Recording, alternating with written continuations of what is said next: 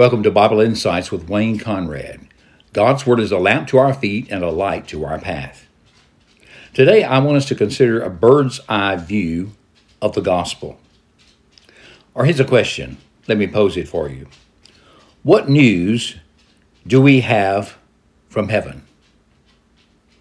What word, good word, does God have to give us from His dwelling place? Does He have any good word to give us? Usually when we think about God and God speaking from heaven, the first thing probably that comes to our mind, and rightly so, is judgment. In other words, God is well aware of our sins. God is well aware of our transgressions and of our disobedience. God is well aware of our ignoring Him and of our walking away from Him, of our not accepting Him and not following His path. And so the word we're expecting to hear from heaven is not good news, but some sad news, maybe bad news. But Paul opens his letter to the Galatians with a word about good news. Listen to Paul as he writes this great letter to the Galatians. It's a letter he wrote to a group of churches in what would now be called northern Turkey, where the Christian church was firmly established in the 1st and 2nd century. And to them, he writes these words. This is the word of God. Paul, an apostle, not from man, nor through man, but through Jesus Christ and God the Father, who raised him from the dead. And all the brothers, that is, all of the spiritual family who are with me, the brethren, to the churches, the assemblies of Galatia. Grace to you and peace from God our Father and the Lord Jesus Christ, who gave himself for our sins to deliver us from this present evil age, according to the will of our God and Father, to whom be the glory forever and ever. Amen. Now these are Paul's opening words.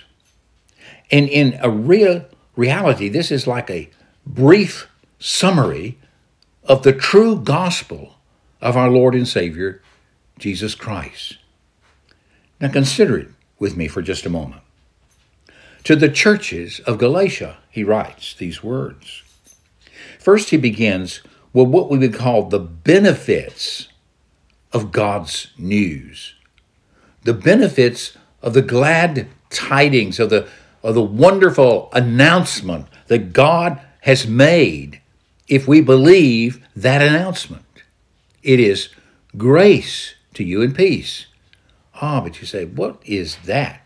We hear these words often, and frankly, we don't know usually what it means because we use the word grace in all kinds of contexts with all manner of belief systems or ideas what might be involved. But in this context, grace to you speaks about God's gracious favor, His acceptance of you, His gracious, kind, loving acceptance, and peace. Peace is that harmonious relationship of being on good terms with God, with good terms with the person. Not just the end of hostilities, but the establishment of friendship. Even, as we'll see, the establishment of family. So grace, God's gracious, wonderful kindness and loving acceptance, and the harmonious, wonderful life of relationship and fellowship with God from God our Father and the Lord Jesus Christ is yours. That's the opening words. This is what we have if we are in Christ Jesus. But we get this from belief in the gospel. And so he follows the message, the bird's eye view of the gospel. Grace to you and peace from God our Father and the Lord Jesus Christ. This indicates for us the origin of the good news. Remember my question? What news, what good news do we have from heaven? What proclamation can God give us from his holy throne that will thrill our hearts and bring us joy? This is it. And it comes from God our Father and the Lord Jesus Christ. Notice these two persons who are one and yet distinct. They are from our God, from God our Father. God is our Father, and God is our Lord Jesus Christ. That's the origin of the good news. The good news then is defined in the following words.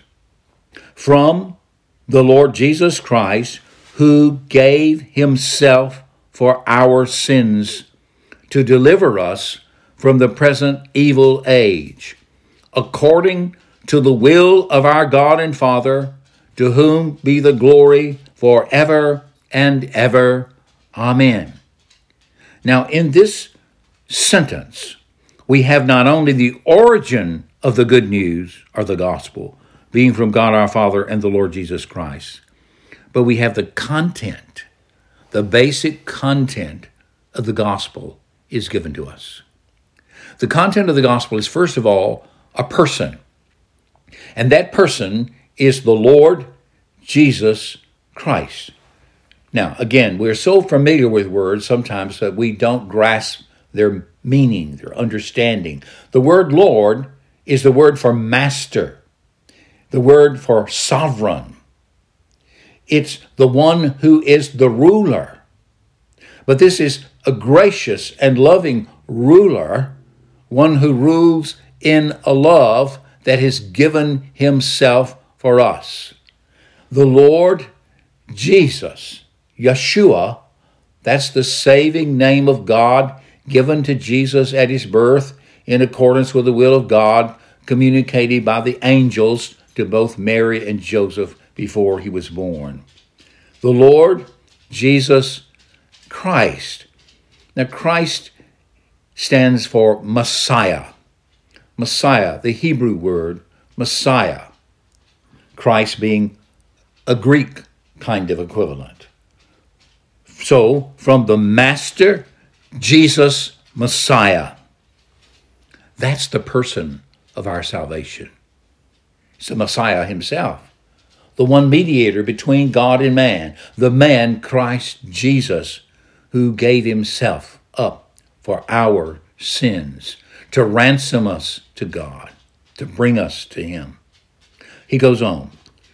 Grace and peace to you from God our Father and the Master Jesus the Messiah, who gave himself for our sins to deliver us from the present evil age. Notice what this person does. This person who saves us by the giving up of his life in death.